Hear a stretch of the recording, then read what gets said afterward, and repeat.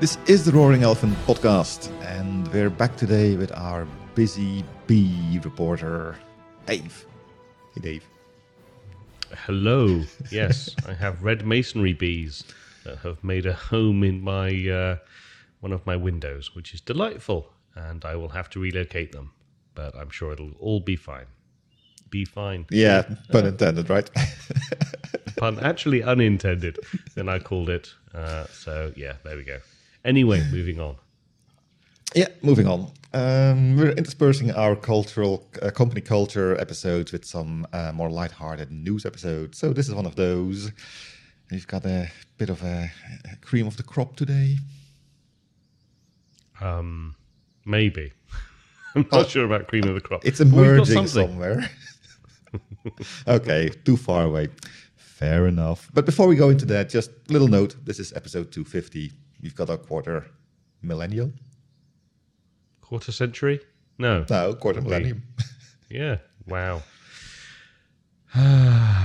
Yes, 250 episodes of us talking about things that we talk about. Interesting things. Here's the 251. No, this is 250. 251 is next week. We'll see if we'll make that. Yeah, no, that's why I said. So here's 251. As in, moving on. Okay, fair enough. Moving on. So yes, our first news article today is around how willing are enterprise leaders to use top emerging technologies. So let's see how top these are. So 59% of is it executives or is it just leadership? 4,541 professionals. Okay, so we don't know exactly who, but anyway, 59% of them are using cloud. Good for them. 34% using AI, and 27% using IoT. I don't really. Does this mean that? So nearly 60% of people are using cloud. Only 34% using artificial intelligence, and only 27% using IoT. I'm not really sure what this is trying, apart from the fact that not everybody, but most people are using cloud. I'm not really sure what this stat is actually supposed to tell you. Well, it's talking about, as the title says, enterprise leaders using top emerging technologies and how willing they are. And apparently, for what I see here, it's not exactly about how willing they are, but how forced they are. I mean, I would even poke at this emerging technologies thing. Like, do you really, in this day and age, think cloud is an emerging technology? I do. Really? But the fact, of course, that 60% already has it, it's very advanced emergence, let's call it that. But advanced on the other hand, emerging. I kind of read this article in the idea that they're looking at emerging technologies that have kind of proven themselves. Not the latest fad, not blockchain, sorry, couldn't resist, but things that actually are being used, have broken through, they're across the chasm. That kind of, they're not ubiquitous. Not everybody uses this, especially if you look at the artificial intelligence. I mean, there's plenty of people. I think 34 actually is kind of high. And again, let's hear the discussion about what does adoption mean? Does it mean they're thinking of doing something with it? They're thinking that they should do something with it, or they actually are doing something with it? There's a very big spread of possibilities there. But yeah, I do think it makes sense to have cloud in there because it's still something that in my day-to-day job, I spend a lot of talks. I mean, I focus at the moment on government and public sector kind of stuff, which is a little bit more hesitant towards all these open, everybody can get at my stuff, technologies. A bit more secure perhaps, and I can definitely attest that I'm not going to say convince people to go to cloud, because that's not what I do, but at least inform people what the benefits and problems are when you actually move to cloud, because none of these three actually solve any problem. They're just tools that you can use to solve a problem. Okay. I said something wrong here. I'm going to disagree. I just disagree. I think if nearly 60% of people are using something, I'm sorry, I don't categorize that as an emerging technology anymore. It's time to say cloud is here. So if we were to accept my premise, and I know that you don't, but if we were to accept it, what do you think the other third like emerging technology could be? If we were to say cloud is here, which is no longer emerging, and we'd say, oh, artificial AI, 34% are using that, IoT, 27% of people are using that. What would be the third technology that you think would be on this list? And don't say blockchain and then laugh. No, definitely not, because no. Now, when you talk, the first thing that came into mind was VR and AR. I'm not entirely sure if that's across the chasm yet. No, it definitely hasn't. And it does seem to be in a pit again. I mean, VR kind of had a resurgence when the Oculus and Facebook kind of went stuff, and Steam, Valve had their thing coming, especially particularly in the gaming environments, of course. Yeah. You had Microsoft pushing their HoloLens a bit more. Amazon's also looking at stuff. Apple's looking at stuff. Sony was looking at stuff. Last couple of years, and even before the pandemics, I would even say, the whole VR thing kind of went away. 3D TV went again. I don't know that that's entirely fair. Like in the last couple of years, we've seen a lot more.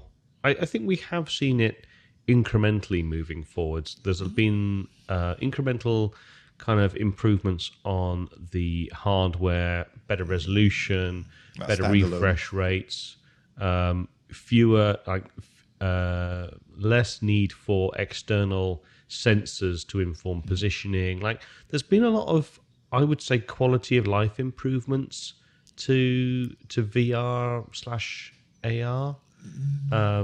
To VR. Let's talk about these two things separately a little bit. I don't think it's gone away, but I would agree that I don't think that there's been any like huge leaps forward in VR, especially in VR and enterprise. Like I remember using VR systems probably 2 decades ago or thereabouts, and it was a system that, if I remember rightly, was provided by GE, General Electric, for sort of partially education, but also as a replacement, augmentation for assembly and maintenance manuals, and this was for jet engines. Yep. And you would literally be in this kind of VR environment. And by today's standards, yes, it looked still quite crude. It was actually not as bad as you might expect, though, because it had some ridiculously powerful server hardware on the back end that was driving this. There was a huge amount of Silicon Graphics hardware, if I remember correctly, behind the scenes driving all of this. So it was actually fairly good, and you could indeed manipulate elements of the aircraft engine and move them about and all that sort of thing. So, but I've not really seen it move much beyond that sort of a little niche service that pops up here and there. I know that there's a bunch of moving more into the AR spaces, people doing AR sort of meeting spaces and things like that. Now I think there's 3 or 4 of these things that. Yeah, but that's not VR or AR. That's just No. conferencing. No. AR. It's true AR. It's true VR. Sorry. Gimmick. Oh god, VR, AR. It is true VR. You literally have a bitmap face of your face mapped over an avatar, and you can look over and look at your colleague who also has a face, and the mouth moves roughly. But are you wearing a headset? The speech. Yeah, you're wearing a headset. You really want to wear a headset in a video conference? Ugh. Well, I mean, when what you're seeing is the representation of a whiteboard, a web browser, and Yeah, but they're not that comfortable, those things. and a demo like floating in midair, with your video conferencing buddy that you're talking to next to you as you're waving around and doodling things and doing whatever. But what's the added value here for VR? I mean, what does that give me that a screen or two monitors couldn't give me?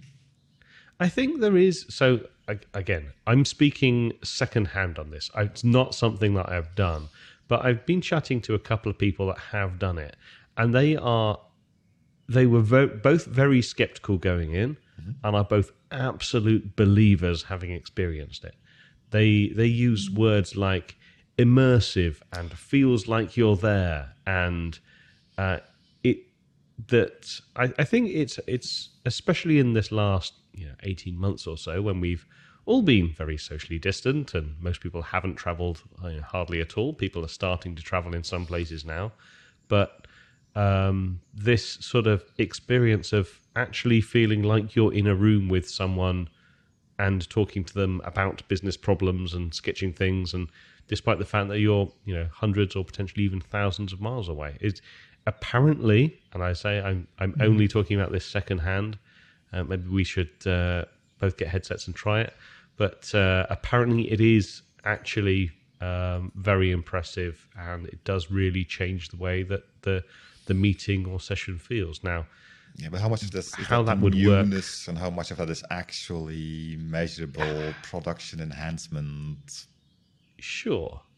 But then, like, I, as viewers viewing our YouTube stream can see, like, I have my camera at a different angle to most folks. My camera is significantly above me and further away from me, and it's a pan tilt zoom camera, so I'm able to change the framing of what my video looks like.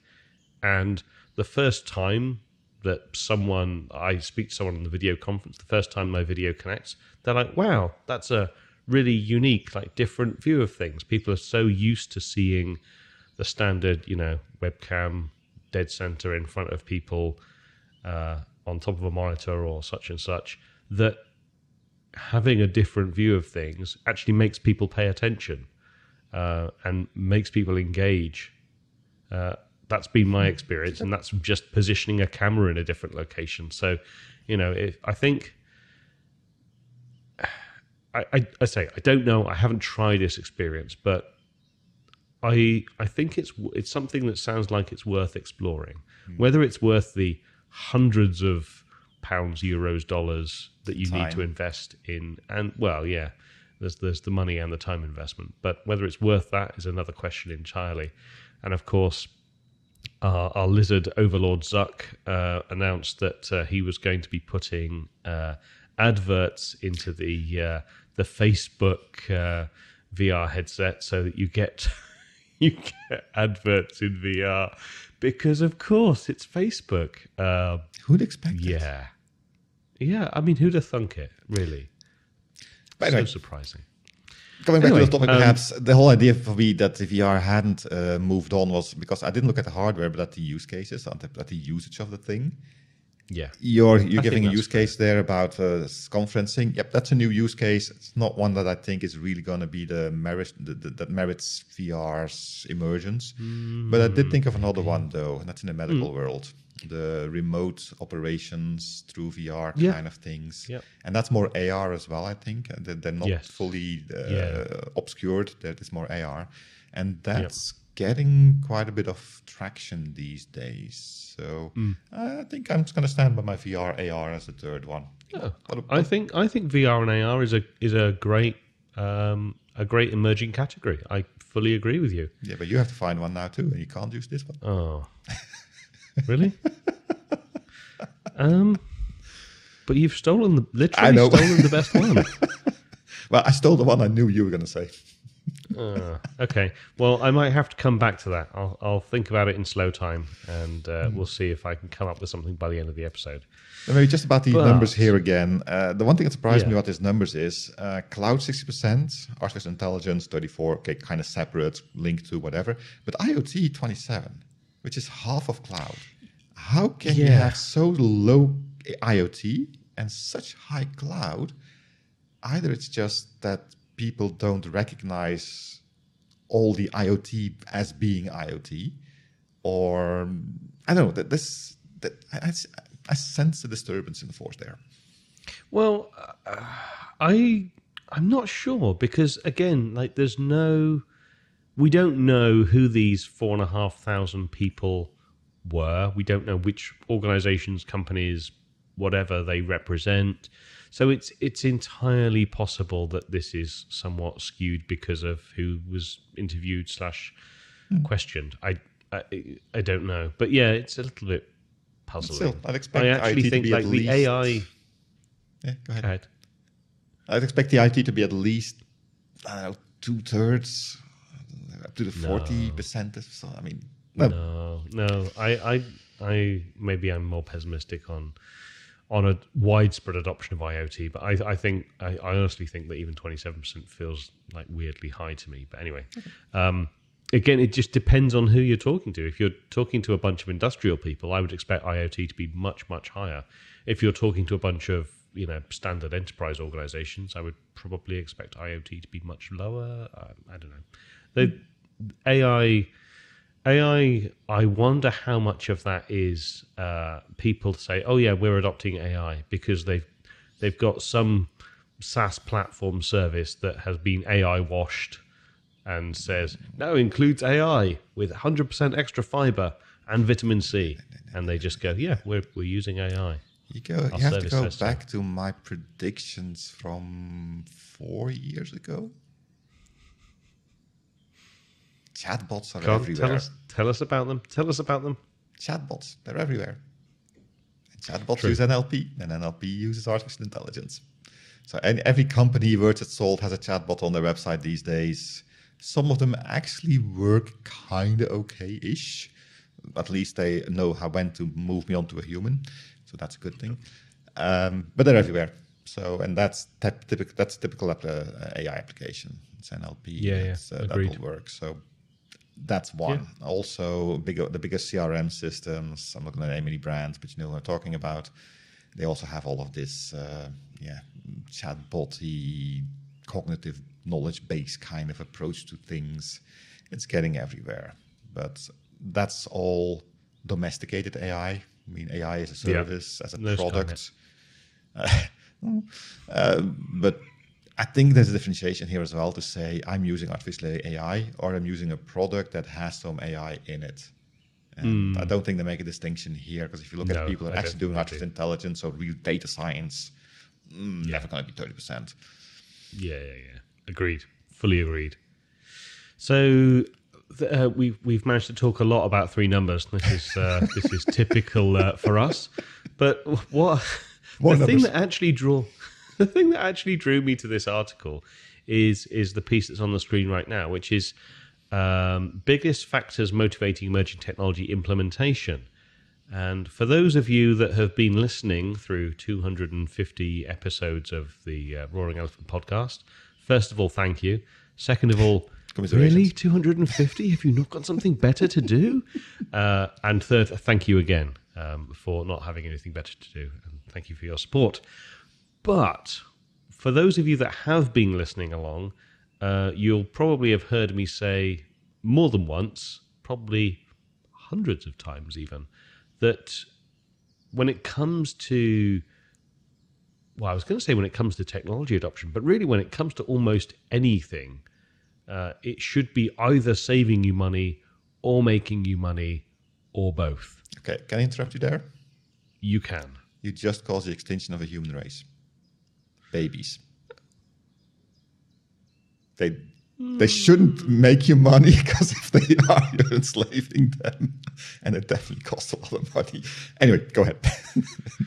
Anyway, surprise, surprise, the top reason for, at least according to this article, for adopting one of these emerging technologies or some of these emerging technologies is anticipated cost savings, 73%, and net new revenue stream and ability to reach new customers, 50% each. So I'm going to call it. I say that's fully success on the one of the several catchphrases we use here a lot. But then the ones in the middle are also like not terribly surprising. So improved cybersecurity, 57%. There's a new breach, there's a new hack, there's a new whatever, pretty much every day of the week at this point. People are found with their pants down around their ankles and their network blown open and all sorts of apologies and all that sort of thing.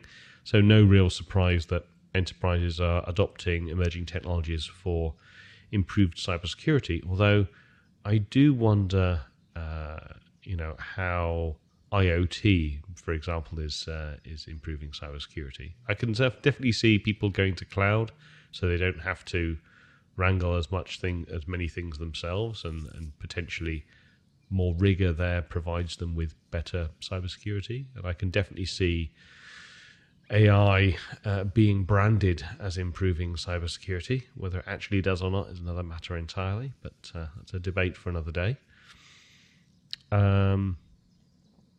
Regulatory requirements.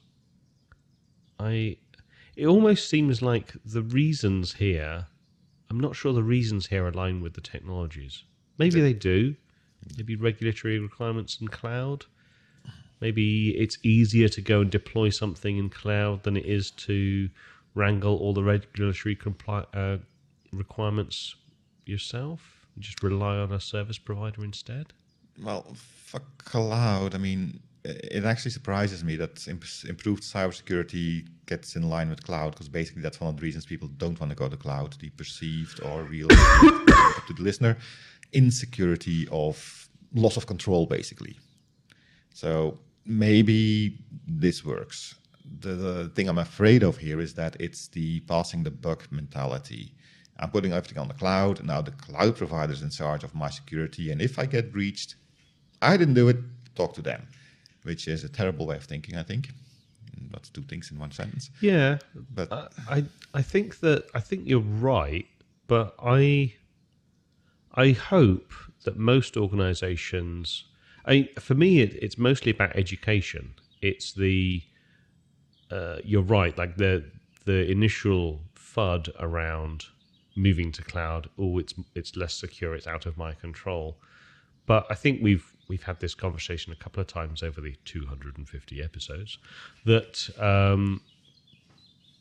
actually, because the cloud providers are doing this at such massive scale, really they have the ability in many cases to do this significantly better than most individual organizations could run this themselves. I'd agree, but because of their scale, there's also the added disadvantage that if they fail on something, they fail on a massive scale. And we quite recently had the Fastly CDN thing going down because of a bug discovered in the configuration, whatever the reason was. It had a massive effect worldwide because it was one of those big companies that everybody entrusted with that part of the service thing. So I agree, because of the size, the massiveness, they'll need to do their homework, because if they get sued, it gets too big. But if it goes wrong, it immediately becomes very, very important. But we see this all the time, don't we? We see, I mean, all the time is possibly a little overzealous, but we see, cloud providers having outages, and all of a sudden large chunks of the internet go screaming into the night. And it doesn't happen, incredibly often, but it happens often enough that it's a thing. Mm-hmm. And I suppose the question that most people have when it comes to these kind of things is, well, how much do I invest in there being a plan B for this? how much do I invest in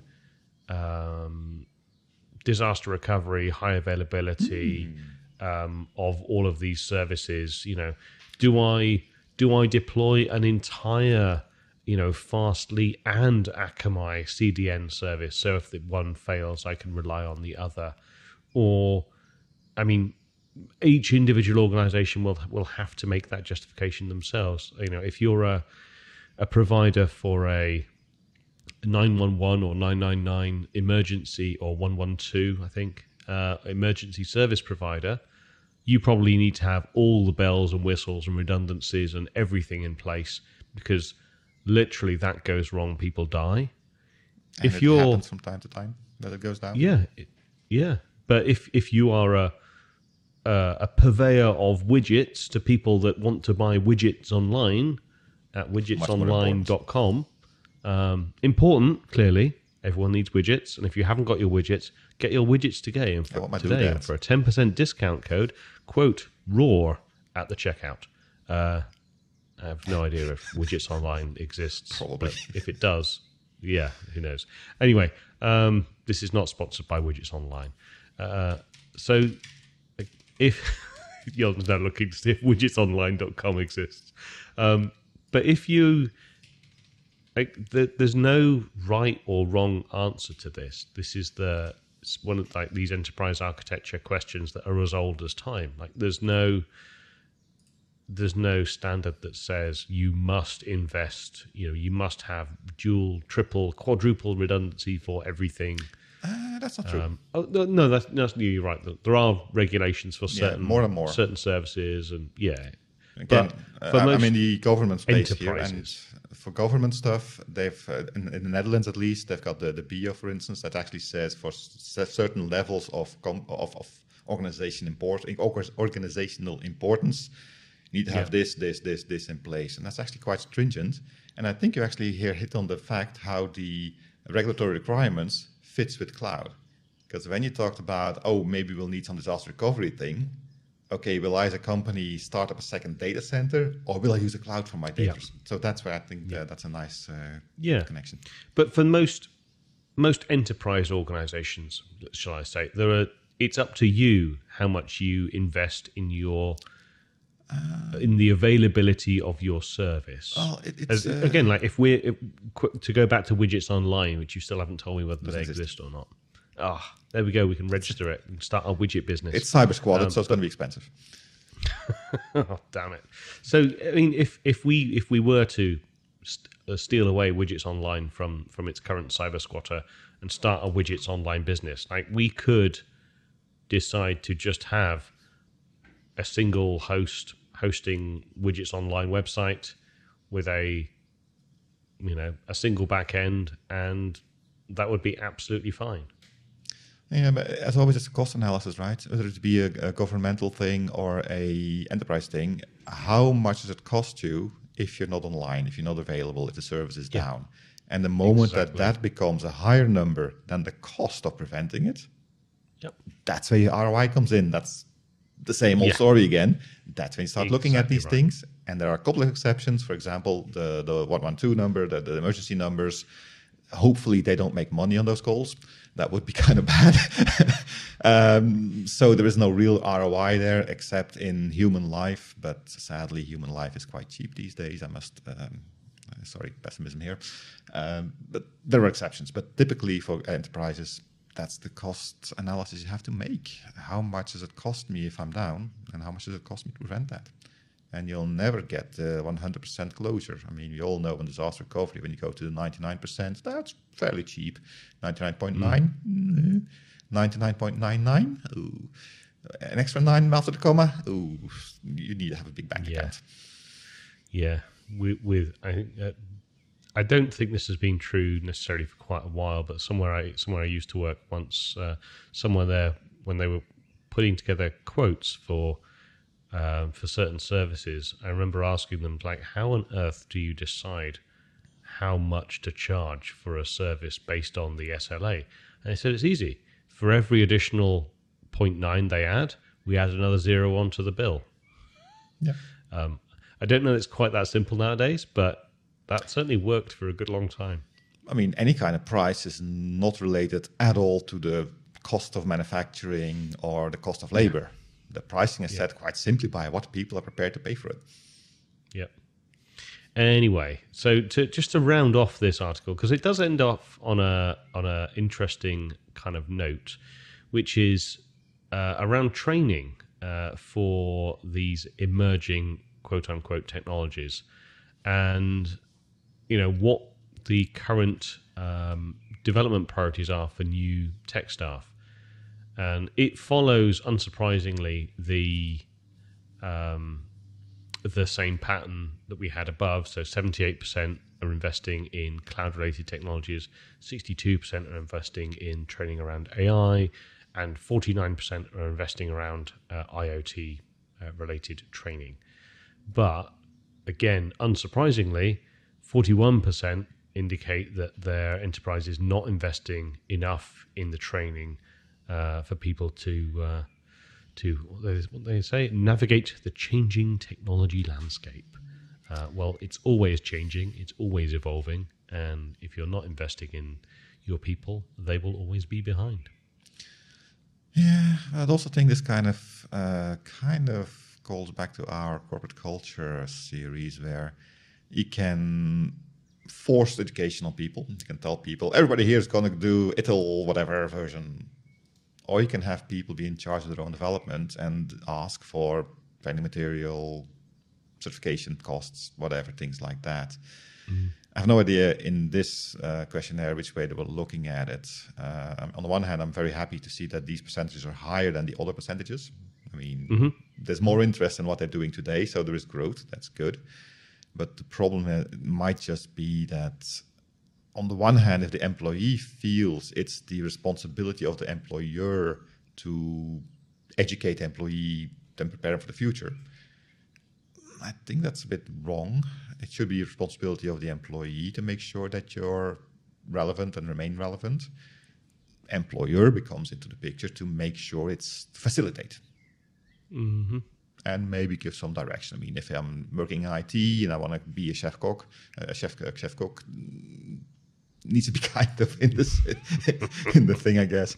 But I still encounter a lot of organizations where people are looking at management for their, what should I do next? And while it shouldn't be absent, I guess, more and more, especially in the emergent, what was it again, the changing technology landscape, typically it's the employee that kind of sees the new stuff coming along before the leadership level comes in. Yeah. Right. Well, we're running a little long, so let's just quickly wrap up on one last amusing news story, which was the sort of news story back during early June that the Australian federal, they're called Australian, let's say Australian security forces and the FBI running a joint sting operation for 2 years, I think it was. They basically released a encrypted chat app that was specifically targeted at the criminal underground for them to use, because WhatsApp was not good enough. And yeah, criminals just used it in abundance, didn't even bother to check or think where it was actually coming from. And surprise, surprise, after the FBI and Australian authorities had gathered enough information on everybody using it, yes, it was encrypted. It was not encrypted to those law enforcement authorities that actually wrote the thing in the first place. I can imagine there was a huge amount of data and intelligence gathered during that time period, and yes, they finally swept down at the start of June and arrested a ridiculous 800 people, I think, and confiscated 8 tons of cocaine, 250 guns, and more than $48 million in various worldwide currencies and cryptocurrencies. Ah, dear. Anyway, some 12,000 encrypted devices were used by around 300 criminal syndicates in more than 100 countries. Real smart. Yeah, but they also got lucky, right? I mean, a couple of the other encrypted services out there kind of went down, bankrupt, or got rolled up, and their service kind of remained as the let's do that one then. It does, however, pose the question, I guess. When do you know that a certain technology, a certain product is safe? Now, in this example, of course, safe means unsafe. So it's valid on both ends of the spectrum, let's say. Yeah, depending on your perspective of it all, yeah. Exactly. But I would imagine that these criminals, I mean, these are criminal syndicates. These are not just the little pocket snatcher in the street. These are multi-billion-dollar organizations rivaling the Googles and the Microsofts on the white side, if they're white. How can they have fallen for this? Government operations are notorious for being leaky sieves. They've got enforcers and informers everywhere on both sides of the thing, and still this was successful over a long period of time. I'm really amazed that this actually worked this as well as it did. And the next thing, of course, is then what are the criminals going to do now? Go back to pigeons or something? I do not know. Because that's a long-reaching result, right? I mean, now they've been bitten once. They need to find another tool. Are they going to build them themselves? Feels unlikely. Well, they need to run on the internet, even on the dark web. You still are somewhat dependent on services and things. You lose that control again. It's the whole... Yeah. It reminds me of a police series, US police series back in the day, The Wire, when it starts off and they're using literally the name of it. They're running wiretaps on phones to find out what the criminals are doing, and then people move to burner phones, and all of a sudden, like, wiretaps are useless overnight because there's no way for them to wiretap a burner phone that gets used once and then got rid of, and then they find ways to get around that, and like the cycle continues to move, the cycle continues to evolve, much like the ever-changing technology landscape. The same is true for the ever-changing criminal landscape. It's all an arms race.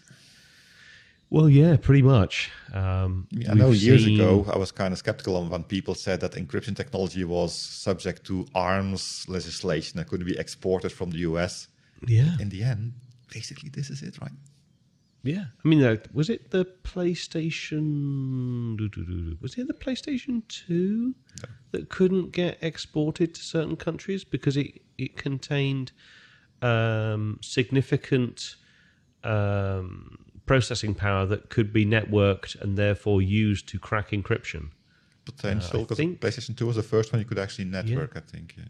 Yeah, I think it was the PlayStation 2. It could have been PlayStation 3. I don't know. It's not going to be the PlayStation 5 because you can't buy those anyway. So. No, indeed. That problem is solved. We don't need to worry about people networking those together and breaking encryption because no one can get hold of them. Well, except scalpers and crypto miners. Anyway, with that, I think that is pretty much the end. Unless there's anything else from you, Jan? Nope. As usual, you were right when I said we wouldn't be able to fill the time, and you said I was crazy. Yes, indeed. Jan continues to underestimate the amount of talking that we can and do. Over 250 episodes full. So with that is all the time we have for today. You can support this podcast by becoming a Patreon. Every contribution helps. We're on YouTube. You can like, subscribe, hit the notification bell, do all the YouTube things. Please go to www.roaringelephant.org for a link to our Patreon page and for more information about this podcast. You can also follow us on Twitter using the @RoaringElephant tag and send your feedback to podcast@roaringelephant.org. Until next time, my name is Still Encrypted Dave. And my name is still waiting for that AI to enhance my brain emergent technology. Jon? And we look forward to talking to you next week. Goodbye. See you then. I was going to say Johnny Mnemonic, but I think that's too niche. Where's the dolphin coming?